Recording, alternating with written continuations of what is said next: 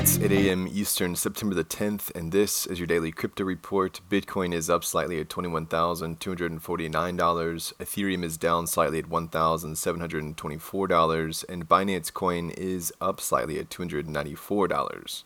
Today's episode is brought to you by Jam, a new way to listen to bite-sized audio. If you like efficiency, you'll love Jam. Now you can get daily crypto report delivered via text message. Simply text DCR to 552266. With Jam, you can find more short podcasts like DCR and get them delivered daily. Text DCR to 552266 to try it out. Well, MicroStrategy has filed to sell up to $500 million more in Class A common stock and could potentially be using the proceeds to buy more Bitcoin. The prospectus filed with the SEC says the firm has already set an agreement in motion with Cowen and Company and BTIG to sell the shares. Their filing specified that the net proceeds will be used for general corporate purposes, including the buying of more Bitcoin. Well, Bolt has stepped off of the $1.5 billion wire deal due to investor concerns. The deal would have been one of the largest non-SPAC crypto acquisitions. There was apparently investor apprehension over the one-click checkout business model and Bolt's $11 billion valuation when the market turned down for fintech. Apparently, both businesses will stay in partnership, just as independent companies.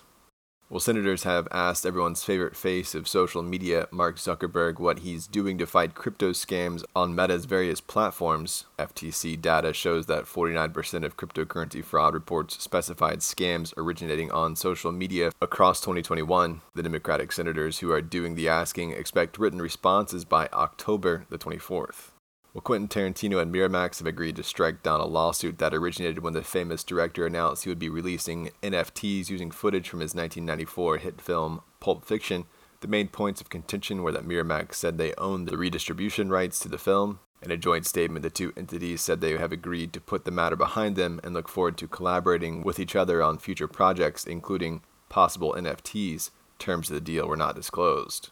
And finally, Community Labs has raised $30 million in a strategic funding round with investors like Lightspeed Ventures, Bain Capital Crypto, ARweave, and Blockchain Capital. The investment will be used to fund building and funding teams in the ARweave ecosystem, as well as adding team members to Community Labs. Well, that's all for us today. Visit us at dailycryptoreport.io for sources and links. Text DCR to 552266 for text delivery from Jam. And listen to us everywhere else you podcast under Daily Crypto Report.